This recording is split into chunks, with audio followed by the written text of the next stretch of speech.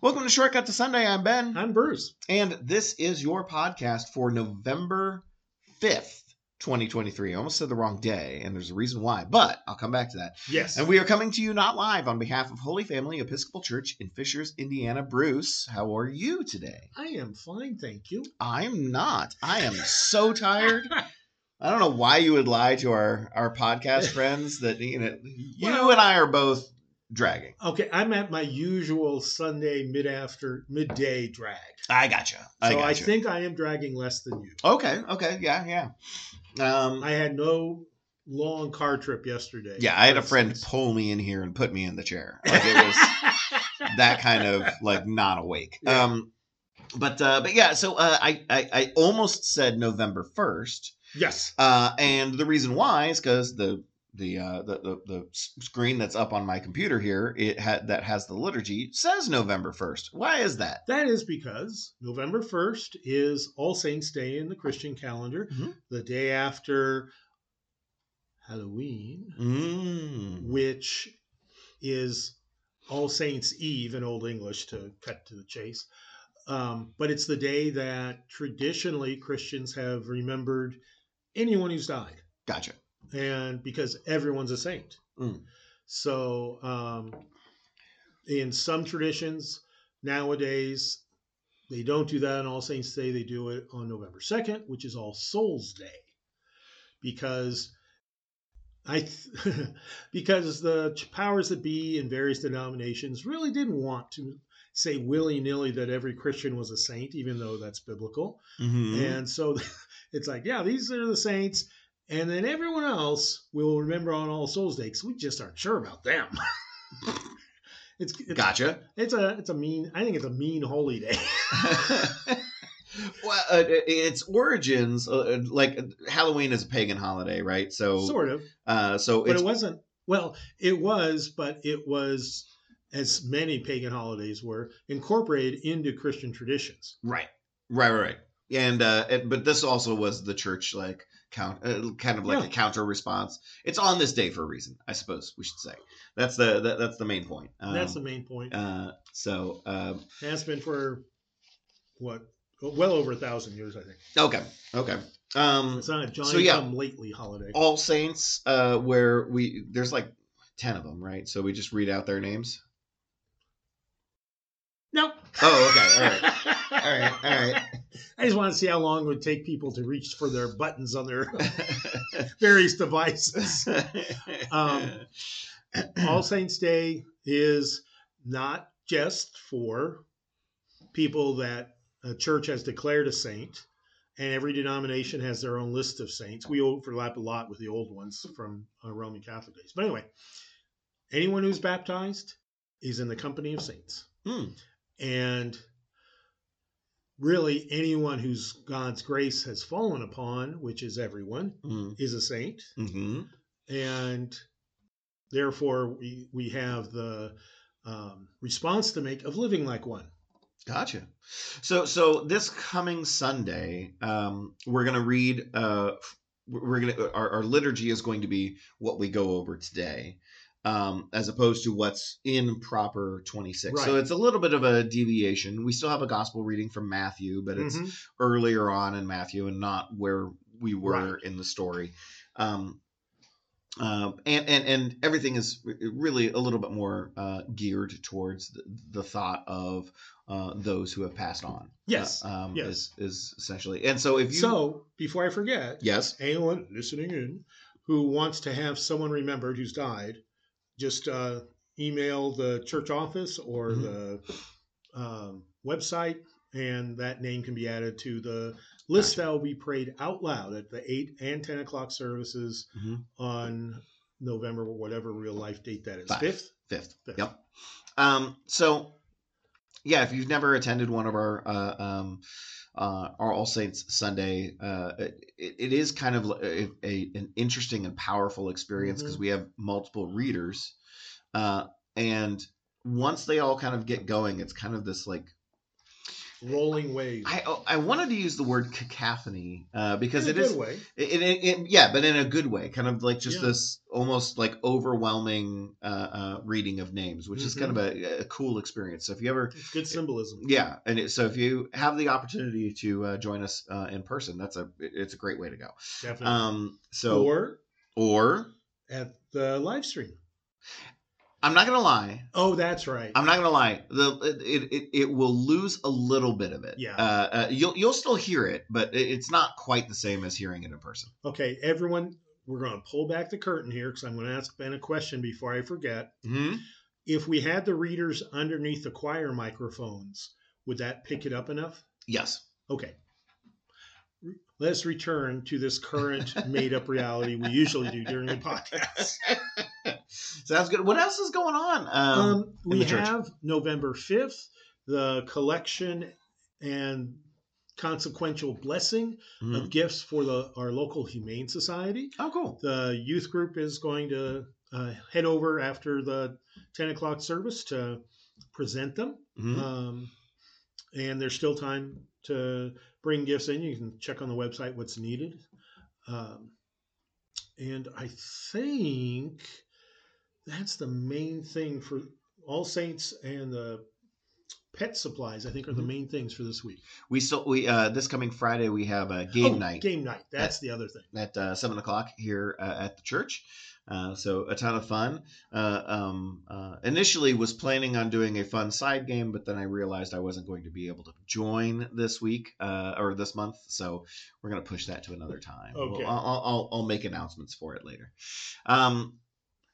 But yeah, so a lot of stuff going on.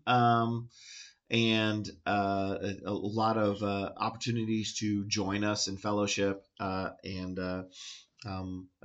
we invite everybody, as we always do, to join us either online or in person. I'll give one more, And things are really picking up, so check the website. From now on, there'll be something interesting every week. Yeah, we're especially as we get close to, as we're getting closer to Thanksgiving, Christmas, the Advent and all that. It really picks up steam. Yeah. Well, let's go to this day in church history. And which day will it be? It is. I am doing November 5th. I'm doing November 5th. Okay. Which is actually a relatively light day, in that there's only five entries. Five entries total. Okay, I'll pace myself. Yeah, there you go. So we can delve into these a little bit more. Yeah. We start in 1514. Wow, not till then. Yeah. Zinga Memba. Yeah. We just had a heck of a lot of slackers before 1514 on November 5th. Maybe we just... Where were the martyrdoms? Right, yeah. Where's the murder and the death by hopefully natural causes entries? Do we have... Oh, we'll just wait and see. We have 2 deaths. Okay. So 1514, Zenga Memba, king of the Congo, a Christian convert, writes to Portugal complaining of the shameful behavior of the Catholic priests who had been sent to convert his people, but who instead engage in trade and fill their houses with women of ill repute. You get those clergy away from supervision. Oh my goodness! I'm glad he complained. I found that entry interesting. I'm like, hey, Portugal, not liking your priests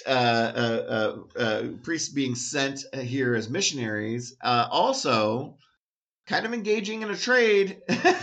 You might want to look into this. And one of the problems that multiple denominations are still paying the price for is they often sent their worst clergy to the missionary field, as it's called. Oh, and dressing it into, you're going to be honored to be the first missionary to blah, blah, blah. Or part of the team that's been working hard to convert so-and-so. And they're just trying to get them out of the country. This is priest exile, essentially. Yeah. Interesting. It's you're not just being sent to the minor leagues. You're going semi-pro ball. Right. And don't bother coming back. Yeah, this is a lifelong mission. It really usually was. Interesting. So now the Christian churches that formed out of that tend to be very unhealthy. Yeah. Because they have these very, very unhealthy roots of priests with prostitutes and cost plus or whatever the other part of it was. I mean, I'm not thrilled, yeah, with the phrase "women of ill repute" because I mean, come on.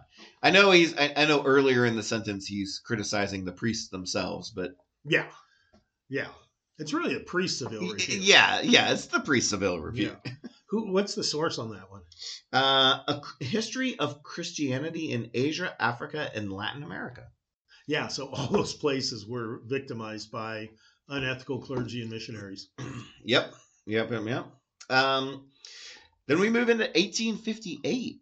The Pattons settle on the island of Tanna, now called Vanuatu. Mary Patton will soon die there, warned earlier that he may be eaten by cannibals on the island. John Patton's response had been, "If I can but live and die serving and honoring the Lord Jesus, it will make no difference to me whether my body is eaten by cannibals or by worms." And I'm just going to do a quick Google search to see what happens. Yeah! I'm just thinking that'd make a heck of stained glass window. Did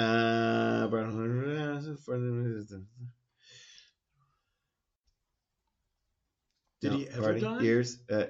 Final years. Patton outlived his wife by nearly 2 years, dying at the age of 82 on January 28th, 1907. No reference to cannibalism, so... So how does his wife die? Excellent question. I actually thought he'd be much younger than 82. Yeah.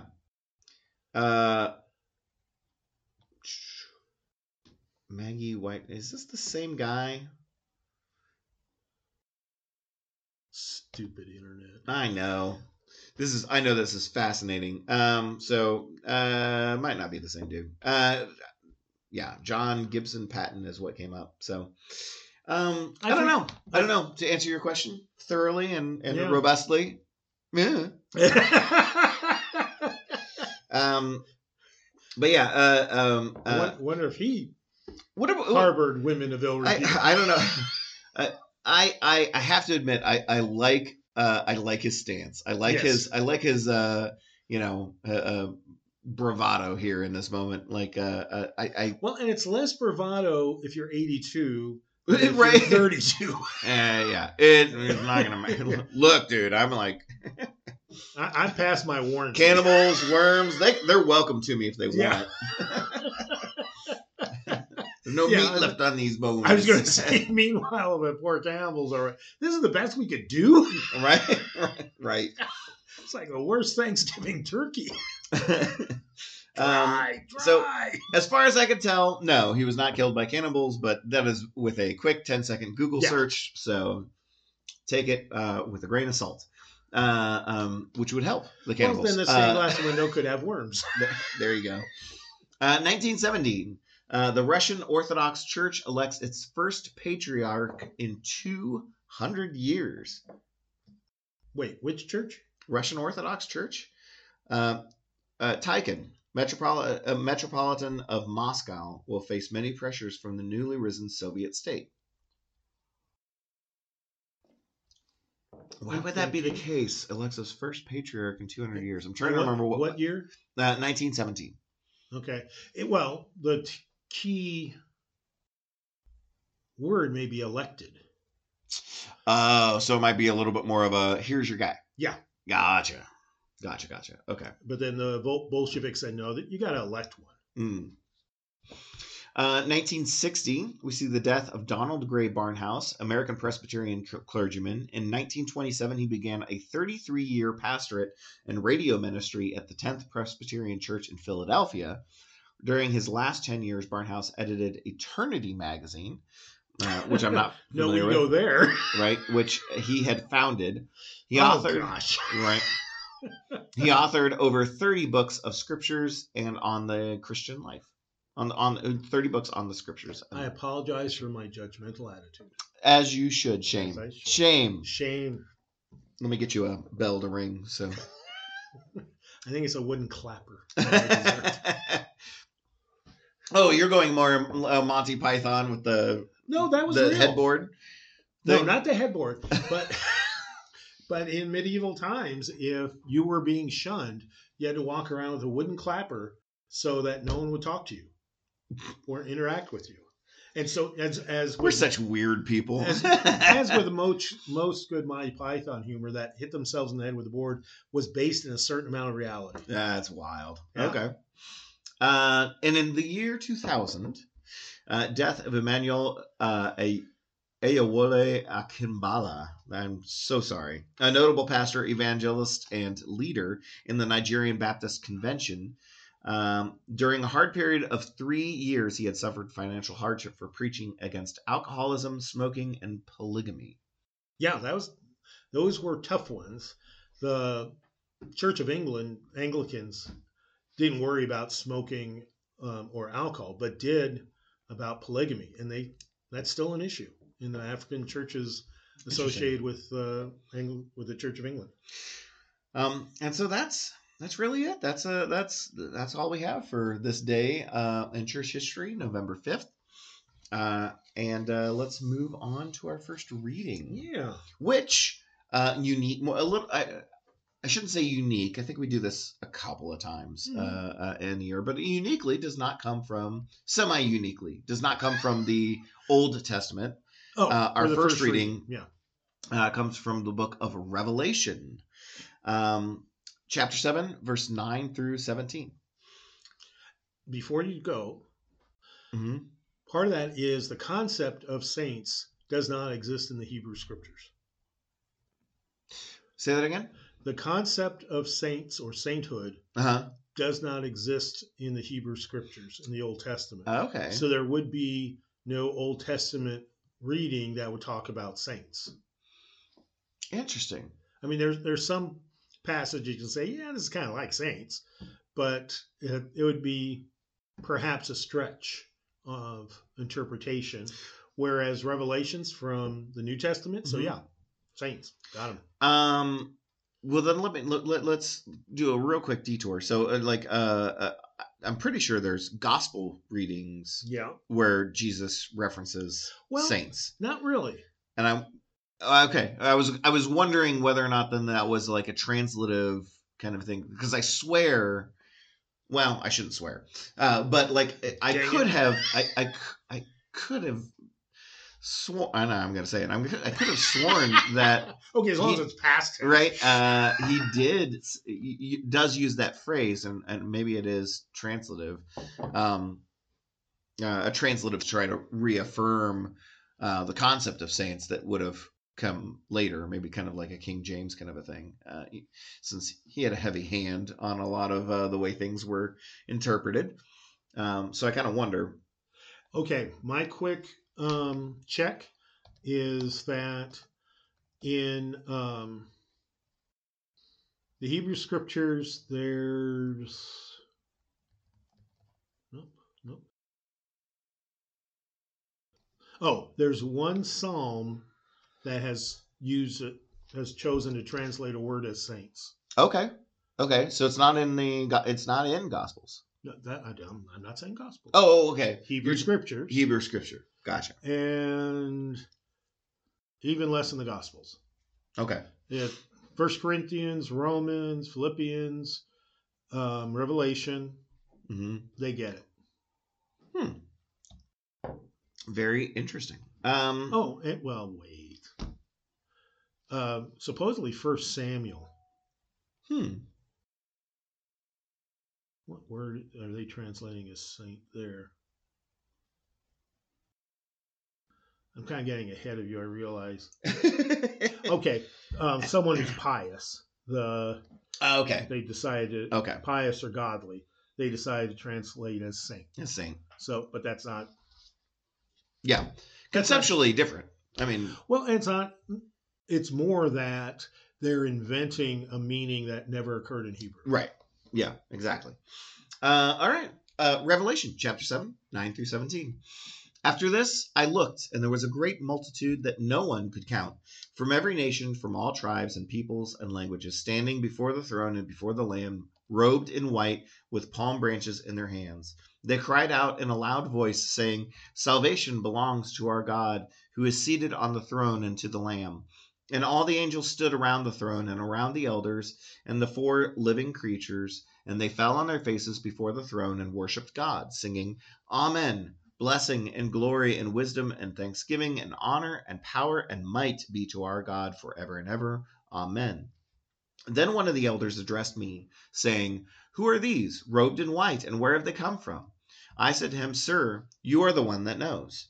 Then he said to me, "These are they who have come out of the great ordeal. They have washed their robes and made them white in the blood of the Lamb. For this reason they are before the throne of God, and worship him day and night within his temple, and the one who is seated on the throne will shelter them. They will hunger no more and thirst no more. The sun will not strike them, nor any scorching heat. For the Lamb at the center of the throne will be their shepherd, and he will guide them to springs of the water of life, and God will wipe away every tear from their eyes." We don't read from the book of Revelation very often. True. So let's do a quick recap. Book of Revelation, not Revelations. Go ahead. Where we always read from it, almost always, is in a funeral, Mm-hmm. because it does have these images of heaven. Right. Okay. Got it. But yeah, it's the book of Revelation, not Yep. Revelations. I trained you well, my child. Because these are there. It would be correct to say that there are revelations in this book, but only in that they are kind of like almost like similar to like there's two creation stories. There's multiple revelation stories, but it's like the same revelation, sort of, essentially. Or like how would you word that? I would word it that there, as far as I know, and I've read a lot about Revelation because I always get so many questions about it. As far as I know, there's no literary theory that it's by more than one author. Okay. So if where there's places where it seems to be talking in parallel about something prior, that's intentional. Oh, okay. It's not just oops. So Book of Revelation, it has one revelation about God's justice winning out. Gotcha. And it has multiple metaphors and symbols and poetic passages describing that. Mm-hmm. Mm-hmm. Okay. But it's always the same revelation. It's always the same meaning, truth, God's intention, whatever, however you want to phrase that part. And this was the last book of the Bible added. Yeah. Oh, right. It barely got in. Yeah. Yeah. The early church was like, I don't know about this thing. Because it is kind of a fever dream. That's a good way to put it. Yeah. Yeah. So I get it, because it's kind of like Peter was off his rocker at this point. Well, yeah, and okay. I will say it. It's almost like it's the last thing. No one's ever going to get that far. There you go. There you go. But the point of Revelation, that truth, that one teaching that it carries, is God's justice will triumph. Uh-huh. And the repeated imagery in Revelation about what's the context is the Roman Empire, all powerful now, but it will fall. Right. And so in a way, hidden, like written in code a little.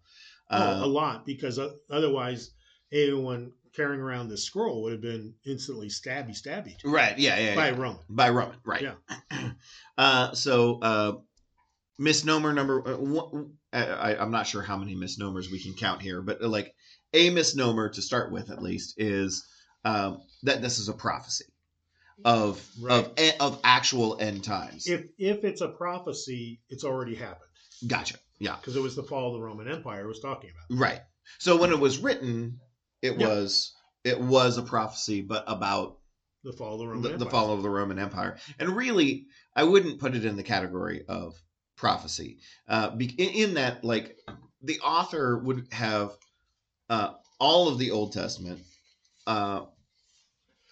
most of the gospel readings, if not all of them, at that by the point of when it was written. Oh yeah, yeah. They were in circulation. Yeah. So a lot of context, and historically, the author knows like empires rise, empires fall. The Babylonians rose. The Empire of Israel rose and fell. Like this is like this too shall. This is kind of like this too shall pass. The one constant, the one thing that always seems to win out is, God is there for us, and no matter what happens earthly, the earthly walls crumble eventually. Yeah. So I wouldn't say that this is like, I wouldn't put this in the category of prophecy even about the Roman Empire, because it was really more of just a reminder of like, they seem powerful, but you know what? Our forefathers thought the Babylonian Empire was powerful. And prior to that, they thought they were all powerful. Yeah. And it's just the list of empires that fall within the Hebrew Scriptures is pretty substantial. Right. So I get the feeling, and if you read the Book of Revelation through that lens, I kind of think you get the vibe of, the author isn't trying to describe the destruction of the empire. It's a known certainty. It's not this is the sign to look for. Right. It's just hey, no, it's gonna. Well, but with one more connotation of, therefore don't lose hope. Right. Which again, the book of the authors of Isaiah are writing about. So it's very similar in these kind of regards. It's just kind of coded because it had to be. Yeah. And that was the biggest reason it almost didn't make it into the Bible, was maybe this is too coded. Right. And by the time it was put together, the Roman Empire was well gone already. No, I thought this was Council of Nicene. Is this not? The Bible. I thought you meant Revelation. Yeah, no. Oh, when the Bible, as we know it, was put together. Yeah. This was old news. Technically, the Roman Empire still existed, but it was no longer the Roman Empire. Right. Right. So it's, so there was some discussion around, it's powerful, but it doesn't need to be in the Bible because it happened. Right. So, for our literalist friends out there. Who said that? Fair. This is really the silliest book in the Bible to try to take literally. Right. Because you really almost even have to twist yourself in knots in order to make this. Yeah. Make any sense, because it's like, this imagery, and actually I kind of like it if you for some of it, if you take it literal, of like, okay, all right, let's take a look at this as end times. So we're basically coming up to heaven. Oh, interesting. People from all tribes, peoples, and languages were standing before the throne, robed in white with palm branches in their hand. This is not an image of Judgment Day. No, These are the winners. These are the winners, and they from all over. And you kind of have to, if you're going to be literal about this being a prophecy, you're going to oh, those are the people that believed but were part of. And I'm contorting myself as I say this. That believed, but were also part of other cultures, but they were, they believed. I don't think that's what this is saying.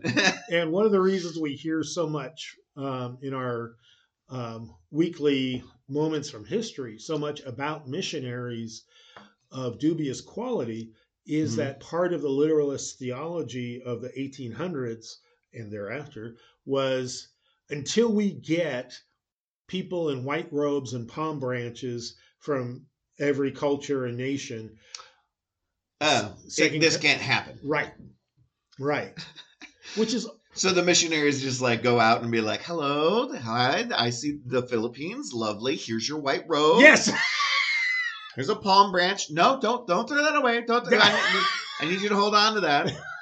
Now sign here, and I'll see you at the throne of God. The Dutch are going somewhere else in Indonesia. I need you to hold on to that. Well, of course, that was part of the fight. You were baptized by the Roman Catholics? Doesn't count. Right. Come on over here. Right? Oh, my gosh.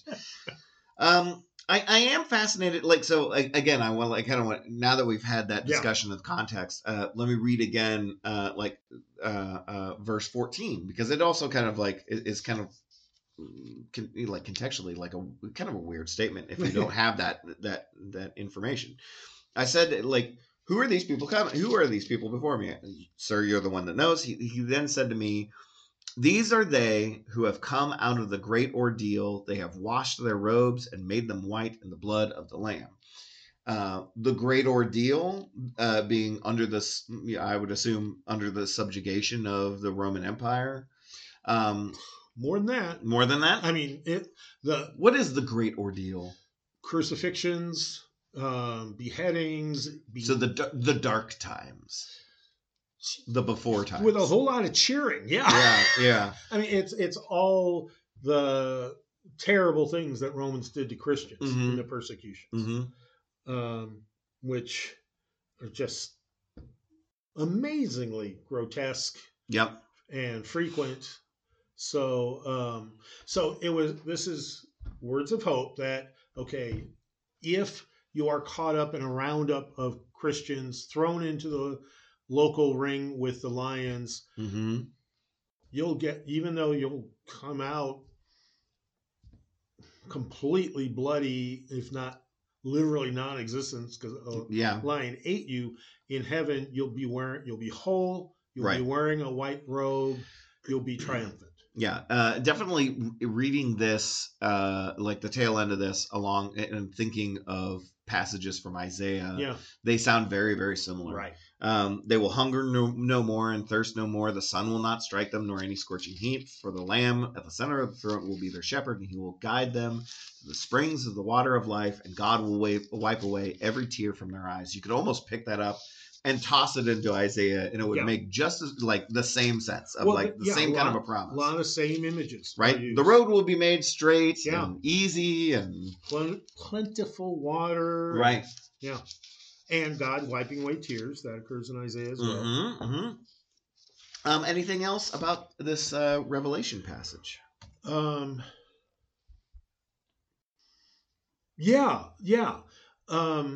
is also doubt about putting it in the Bible because it seems to have a weak Trinitarian theology. Okay. There's, for a lot of people in the 300s, there was just a little too much of Jesus being separated from the Godhead. Oh. Since in earlier scripture and also writings by early church writers, Jesus returns to the Godhead after the resurrection and ascension. Right. Whereas here, it's like Jesus is kind of like hanging around heaven as a separate entity. Gotcha. And yeah, so there was like, we don't really think this is how the Trinity works. Theology getting in the way. Yeah. Very good. Well, let's move on to our psalm. Psalm 34, 1 through 10 and 22. I will bless the Lord at all times. His praise shall continually be in my mouth. My soul makes it boast in the Lord. Let the humble hear and be glad. O magnify the Lord with me, and let us exalt his name together. I sought the Lord, and he answered me, and delivered me from all my fears.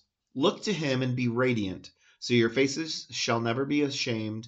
This poor soul cried, and was heard by the Lord, and was saved from every trouble. The angel of the Lord encamps around those who fear him, and delivers them. O taste and see that the Lord is good. Happy are those who take refuge in him. O fear the Lord, you his holy ones, for those who fear him have no want. The young lions suffer want and hunger, but those who seek the Lord lack no good thing. The Lord redeems the life of his servants. None of those who take refuge in him will be condemned. Did we throw verse 22 in there because it's the cap at the end of the psalm? Is that the last verse? Yes. Okay. All right. So we just wanted to be like, in summation, we go on. Like, I assume there's some more beautiful passages, 11 through 21, maybe reinforcing these ideas. And then we kind of just put the the summary on, just in case you missed it. Here's the point. Well, yeah, but also there the 1 to 10 has a literary structure that it is shifted in 11 through 21, and 22 it's still kind of in the shifted thing, but it does summarize what this psalm's trying to say. Mm-hmm. So yeah, that's why in the lectionary, it's put together in this way. Gotcha. What do we know about Psalm 34? Do we know much? It seemed a little bit. It's the construct of it is that it's an individual psalm rather than a choir psalm. Mm-hmm. So individual is in one's individual devotion. It may be in the temple, but it's one that sort of would be in your personal prayer book, right? Rather than part of the communal worship. Mm-hmm. Also, it has a couple errors or one error that is kind of goofy.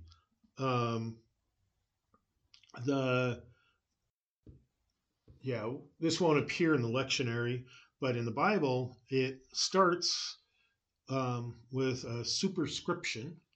Okay. Of David, where he feigned madness before Abimelech, so that he drove him out and he went away.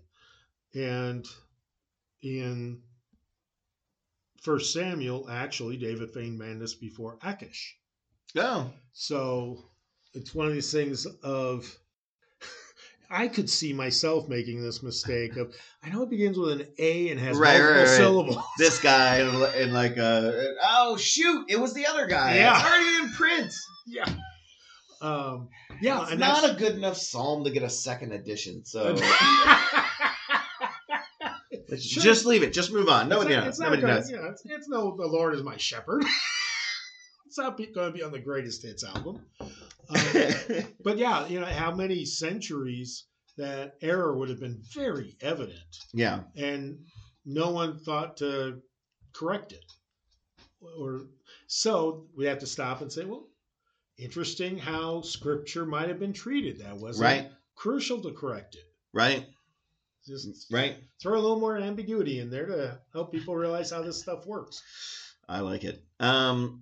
Yeah, you can see the reason why it gets chosen. There's a lot of language about, even though it's kind of an individual prayer, it is a prayer for all of us. You know what I mean? It's not. This is not a prayer by me for me. This is a prayer by me for us. Yes. And a lot of language about God taking care of us and us not being in want. Which is great language for All Saints, like for this mentality that we have for Sunday. And that's one of the reasons why verse 22 is the ending rather than verse 10 of the selection. None of those who take refuge in the Lord will be condemned. Mm-hmm. Yeah. It's like, oh, yeah, that really is good news. That is good news. Is there anything more about Psalm 34? Because I might want to sneak our second reading in. Okay, go for it. Okay, all right. Let's read. Let's go cold. There you go. Yeah, it's very short. Okay. It's very, very short. It's very short. 1 John chapter 3, 1-3. See what love the Father has given us, that we should be called children of God, and that is what we are. The reason the world does not know us is that it did not know him.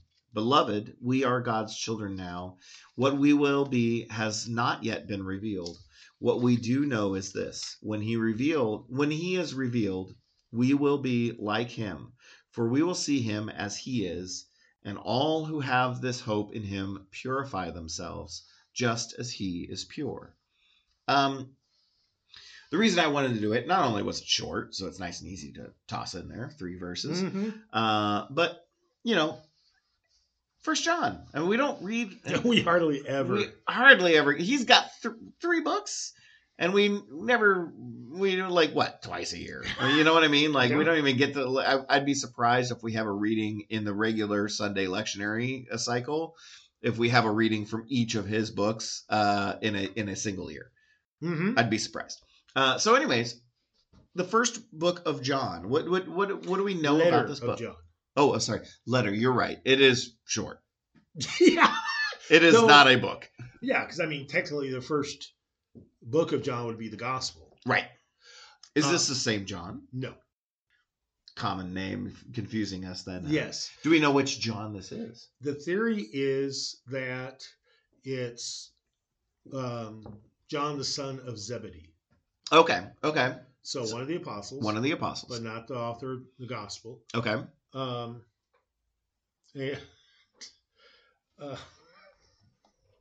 And it's referred to by other documents in the late 2nd century. So it's not a young letter like the Pauline letters. Okay. So theology has had a chance to develop. Okay. And the content gives it a sense that it's after the Romans have really come down hard on the monotheists, gotcha, Jews and Christian. Okay. Because unlike the Gospel of John, Jews are no longer even mentioned in any of the letters of John. They're no longer a concern. Interesting. Okay. So that calls into question whether or not it was really the Apostle John who wrote it. Mm-hmm. But one of the nice things about the letters of John is that it talks about the Christian community in a way that really the only other places that the Bible talks about the Christian community in this way is the legitimate letters of Paul and the book of Acts. I like how you said the legitimate letters of Paul. Yes. Yeah. Yeah, not the what? Not letters the fake ones? Paul. Yeah. I, Paul. No, you're not Paul. Right. Yeah. Listen to more of our podcasts from the last 4 years. Yes. For more. Do we know who his, whichever John this is, do we know who this letter is to? No. Interesting. Yeah.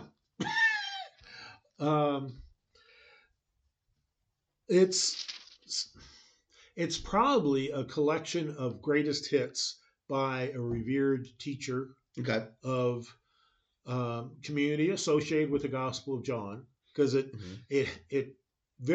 seems to very intentionally echo vocabulary from the Gospel of John. Gotcha. Not in a way that makes it sound like it was written by the same guy, but certainly written by someone who's familiar with key passages of John, like I want to make sure I get it right. The opening verses, we declare to you what was from the beginning. So it echoes the Gospel of John in the beginning. Yeah, the way that book opens. Yeah, or that Gospel. Sorry. Yes. Yeah, and again, you can kind of tell the reason why this was chosen for All Saints. It does use the phrase "children of God," although, or I shouldn't say although, a phrase that the modern Christian church has really latched onto and promotes. Talking about what I find interesting though is this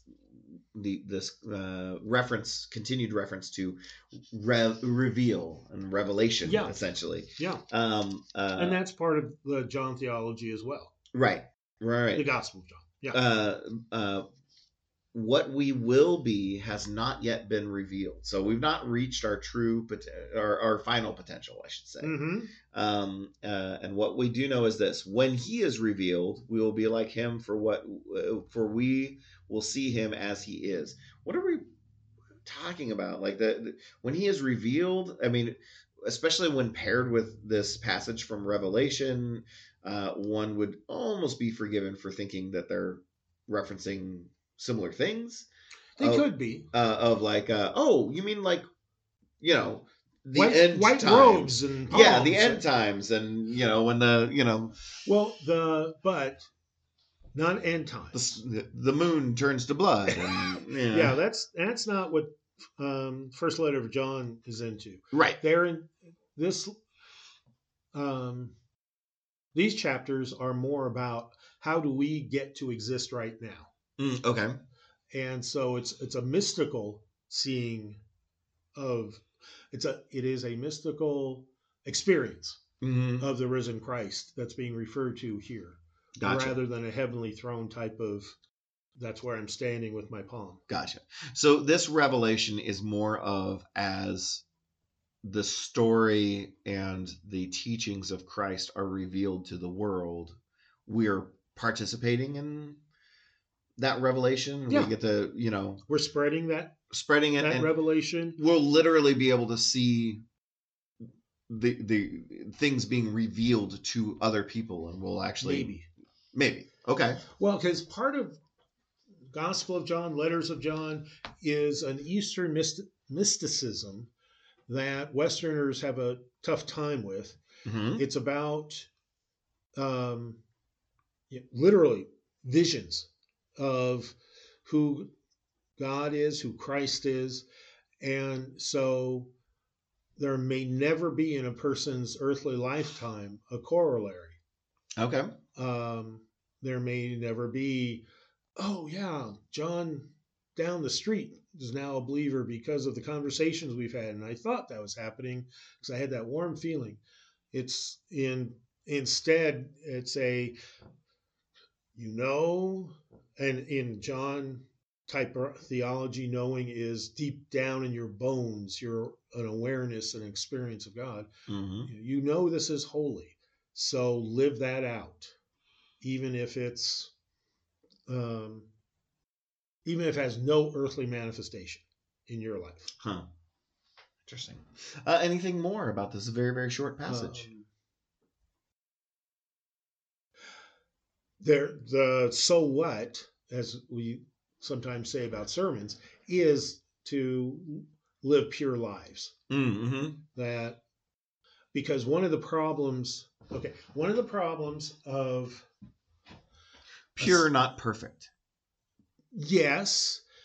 And one of the problems that the Johannine community had, to use the fancy word about the community of John's gospel, is a temptation, and sometimes a lived out temptation, that since we're mystical and therefore experience God in a way that's not bodily, we get to do whatever we want with our bodies. Yeah. So this calls for, purify yourselves. Don't be with women of ill repute. Priests of ill repute. Yes. you don't have a loophole there that you think you do. Right. Yeah. So it's a reference to that temptation of, and Christians still do it, of, I'll be forgiven on the final day, so I can do whatever I want till then. Right. As long as I confess. Yeah, I can see how there's plenty of opportunities for taking bits of scripture that way. Just a couple of weeks ago we did the give to Caesar what is Caesar's and give to God. Hey, this body is earthly. Give it back to the earth. Yeah. My soul shall remain pure, but my body shall be shared. That's a good earthly explanation of the dangers of mystical theology. Don't worry, spirituality. Don't worry, people listening. Nobody else wants it. So it's not a real, even quasi joking threat. It's not gonna happen. Let's move on to our gospel reading. Shall we? Matthew chapter 5, verse 1 through 12.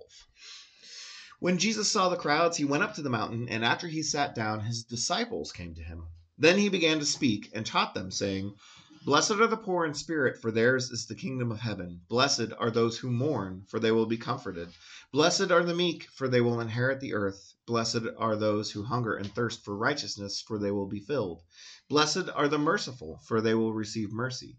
Blessed are the pure in heart, for they will see God. Blessed are the peacemakers, for they will be called children of God. Blessed are those who are persecuted for righteousness' sake, for theirs is the kingdom of heaven. Blessed are you when people revile you and persecute you and utter all kinds of evil against you falsely on my account. Rejoice and be glad, for your reward be glad, for your reward is great in heaven, for in the same way they persecuted the prophets who were before you. Again, literarily, great selection for All Saints Sunday. Yeah. Because this really does talk about, you kind of get into that kind of feeling of the different, people being blessed, and what a great prayer, essentially, that's going on. I'm curious about the structure this time around. How come the people who are reviled and persecuted falsely on his account, they don't get a tagline like everybody else? Everybody else gets like this group of people, for you to get this kind of thing, and this kind of people, and for you get this kind of thing. And the people who have other folks who revile them and persecute them and utter all kinds of evil against them falsely for my account, amen. No. Or is the last line just for that group of people? It's because it seems to me, honestly, like verse 12 is like the capstone for the whole group. It really does feel like, honestly, the folks in reference to verse 11 are kind of left out without a little like, hey, yeah, this part sucks, but at least you get. Yeah, you don't. There's not a specific result. Right. But they're still blessed. They're still blessed. And I think part of it is if you're any of the prior Beatitudes, then people will revile you and persecute you and utter all kinds of evil against you falsely on Christ's account. And therefore rejoice and be glad, for your reward is great in heaven, for in the same way they persecuted the prophets who were before you. Right. So while it's not a specific, if you're reviled now, you're going to be hugely popular at your reunion. Right. And it's instead, no, the lesson from Revelation in, have hope, the justice will be done, and this persecution and other things, which is, again, happening to all Christians, is going to be meaningless. I believe we said this, we talked about this at great length the last time we read the Beatitudes, but I feel like it's a good enough point that we might as well just do it again. Sure. Whatever. How many gospel writings have this? Two. Okay. So Matthew and Luke. Okay. I don't remember if the last time we read Luke's or Matthew's, because who knows at this point. Okay. Because last year was the lectionary year of Luke. Okay. Then you can correct me if I am wrong on this, but I believe both accounts have a small point that changes the meaning of the Beatitudes a little bit, which is we think of the Beatitudes as being a thing that is said by Jesus on a mountaintop in front of a whole bunch of people. The Life of Brian famously has a scene because we love Monty Python. I have to throw that in there. Blessed are the cheesemakers. Really, really funny. Yes. But it is designed as like Jesus speaking to a giant crowd. And I believe Luke is the same way in that there is a crowd. Yes. But He sat Yeah. down, his disciples came to him, then he began to speak and taught them, Right. saying, this is a beatitudes that was delivered to the disciples. Now, whether or not other people overheard it, I suppose could be debatable, but But it's not the crowd that Luke has. right. Oh, does Luke have the crowd? Luke describes Luke starts off this occasion with Jesus standing on a level place with a great crowd of his disciples and a great multitude of people from all Judea and Jerusalem and the seacoast of Tyre and Sidon who came to hear him. Okay. How does it continue? And then he starts to Then he just goes straight into it? Well, he does some heal. There's 3 lines describing healings. Okay. And Jesus lifted up his eyes and said. Gotcha. Okay. So Luke's passage is a lot more everybody. Matthew's kind of implies this is like a more than kind of. Yeah. It explicitly says this is the apostles. Yeah. Because the way that Matthew uses the term disciples is apostle. Right. Whereas the other gospels, disciples are all the followers, and the apostles are the 12. Yeah. Gotcha.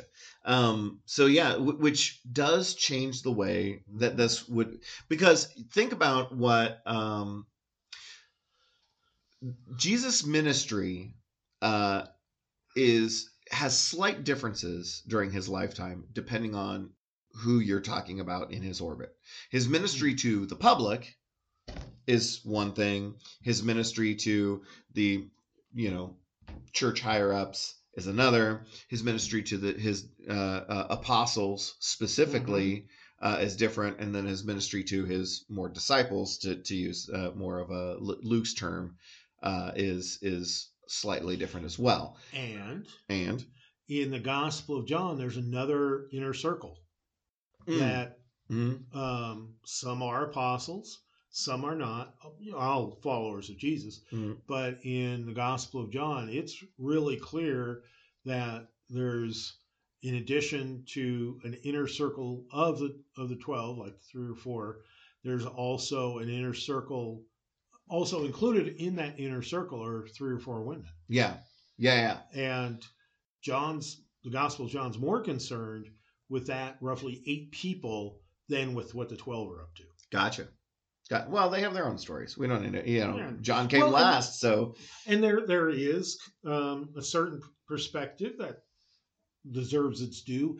That John is writing with a knowledge of at least Mark, if not also at least some of what's going to become Matthew and Luke. So it could be John is saying, look, there's just not enough Mary and Martha, right, and on and on, and so made a point in the Gospel of John to make sure those women are named. Right. Though Luke did a lot of naming of women too. He did to his credit. But yeah, so in Matthew, this is a conversation directly to the core. Right. And when you hear that, because think about it, the difference in meaning if he's preaching from a mountaintop or talking to his core group, because the message to his core group is something bad's going to happen. I'm here for a purpose that you struggle to understand, but it'll make sense to you when it's all said and done. And there's going to be a lot of things that you have to do in my absence. Like he has to prep them a lot. So this is part of this instructive ministry to the core group of people who will take on the mantle of carrying on this message while he's gone and when he's gone. So the message is very, very, very different. So again, there are a lot of instances where he's correcting the apostles on, it's not that kind of kingdom. I'm not that kind of king. And so a lot of this information, though, too, is, hey, it's the poor in spirit that we need to be focused on. It's the people who mourn, the meek. We're not trying to establish this coalition of the best and the brightest to establish this kingdom and throw off the yoke of the Romans. This is we're here for the helpless, Mhm. and we're here for the starving, and the beggars, and the people that you wouldn't necessarily like. Don't avoid these people. These people are why we're here. And specifically thinking about like that line about blessed are you when people revile you and Mhm. persecute you and utter all kinds of evil against you falsely on my account. This is your task. Like Yeah. would have wildly different meaning if he's speaking to the crowds. They'd be Yeah. like, I just got here. Yeah. Wait a minute. Are you saying persecute and revile me? I'm out of here. I was just walking by, and you know what I mean? Like, so it's I have definitely cheese. Yeah. definitely different. So the meaning for the core apostles is like, hey, Though, yeah, and it's going to be bad, but interestingly, blessings. there are a lot of differences between the Luke and the Matthew versions, but these last couple verses are almost word for word identical. Okay. So Luke did have Jesus say those same difficult words, even to that guy who's on the fringe of the crowd, going, "What?" Right. The masses hear the same exact thing, and that's part of the sense of the Gospel of Luke, is that just about everything is for just about everyone. Mm-hmm. Whereas Matthew, they're layers right of who gets it and who doesn't. The one thing, though, to keep in mind with the Beatitudes is that they are the first substantial teaching to the apostles or to the big crowds that Jesus offers in Matthew and Luke. Okay. This is the okay, you're following me. Here we go. Yeah, let's get real for a minute. Like, Yeah. It's not going to be, yeah.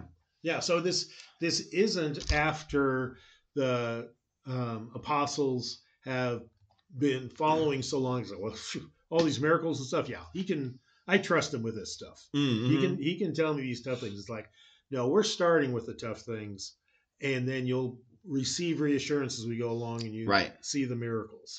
Yeah, and like I said, there's a lot of good instructional things that are kind of hinted at when this is delivered just to the apostles. Yeah.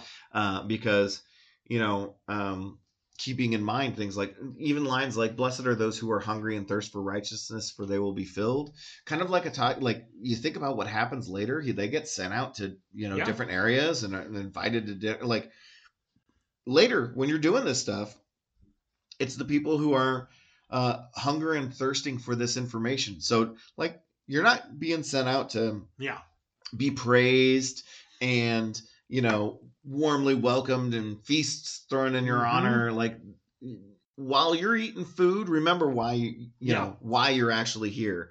And blessed are the peacemakers, which is kind of like an insinuation of like, hey, the people who want to go to, I'm sure there were violent insurrectionists, kind of like a vibe going on during this period of time. Like, that's not our jam. Right. It's the peacemakers. You know what I mean? So don't go and associate, don't tie this in with people who are like, we're going to bomb or like go and sack the armory or, something like that's not why we're here. And also, we're not here because we often talk about, you and I talk about the desire to overthrow the Romans and restore the empire, the Jewish empire. Mm-hmm. There's also even a much more modest goal of running the priests out of the temple and replacing them. With people who have better theology, right? And who aren't shills for the empire, and for Herod. Yeah. So there's also, there are probably a lot of people following Jesus who really thought that was the goal. To take over the temple and make it holy again. Right. So it wasn't going to be with swords, but but surely this would be like no peacemakers, like not. Yeah. So so this is like it does really kind of change the meaning. So this is very interesting prayer. It was kind of the way that I would say this is kind of a prayer. Well, it can be for us, but I'm afraid that softens it. I got you. Yeah. It's because I'm thinking it's more like, as you said earlier, it's more like Jesus's wake up speech. Okay. Yeah.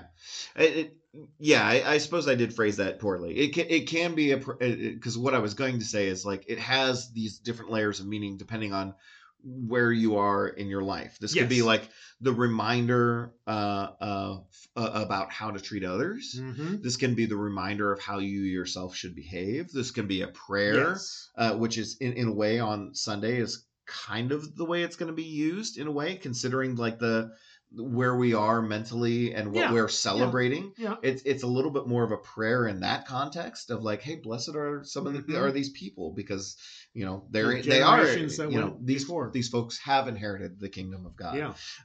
So like just it has this multifaceted layer to it of like depending on how you're approaching the scripture at that point in time is how it's going to speak to you. Mm-hmm. And hopefully all good. All those different, hopefully it speaks to you well. Well, but then, there are times where scripture will be at least a tap on the shoulder, if not a slap across the face. Yeah. Okay, yeah, I've gotten off track. I got to backtrack here. I just like that imagery of that mental imagery of being slapped in the face by the line, "Blessed are the peacemakers." Stop it! Stop it! Slap! All right, that's right. Blessed are that would be very great. Like for me, that's like grandmotherly. You know what I mean? Yeah. Stop hitting your brother. Yes, Grandma. Sorry, Grandma. Grandmas and grandpas beat a lot of sense into us over the years. I had wonderful kind grandparents. You never were told to get a switch? No, not even. You California kid. I'm quitting this podcast. We're done. I still smart from that. I think that was more the Norwegian. Yeah, if I'm not nice to you, I could die next winter. Okay. So be nice to these young, strong people who can pull you out of the snowbank. Blessed are those who listen to this podcast and still pick it up the following week. That's right. With that, I got one more thing. Oh, and that's just, I'll be real brief. Blessed are you when people revile you and persecute you and utter all kinds of evil against you. It's not if. Gotcha. And so that's one of those evaluative things. If you're overly popular, you're probably missing some opportunities of following Christ more faithfully. Haters gonna hate. And with that, I think we'll call to a close. This is your podcast for November 5th /1st as well, which we will be celebrating All Saints Day on. As always, we encourage you to join us either in person or online, 8 and 10 o'clock on Sunday morning in person. 10 o'clock service will be on our YouTube channel, HFEC Videos, live starting at 10 o'clock with the 9 o'clock educational hour in between. And until next week, I'm Ben. I'm Bruce. And we'll talk to you later. Bye-bye. So long.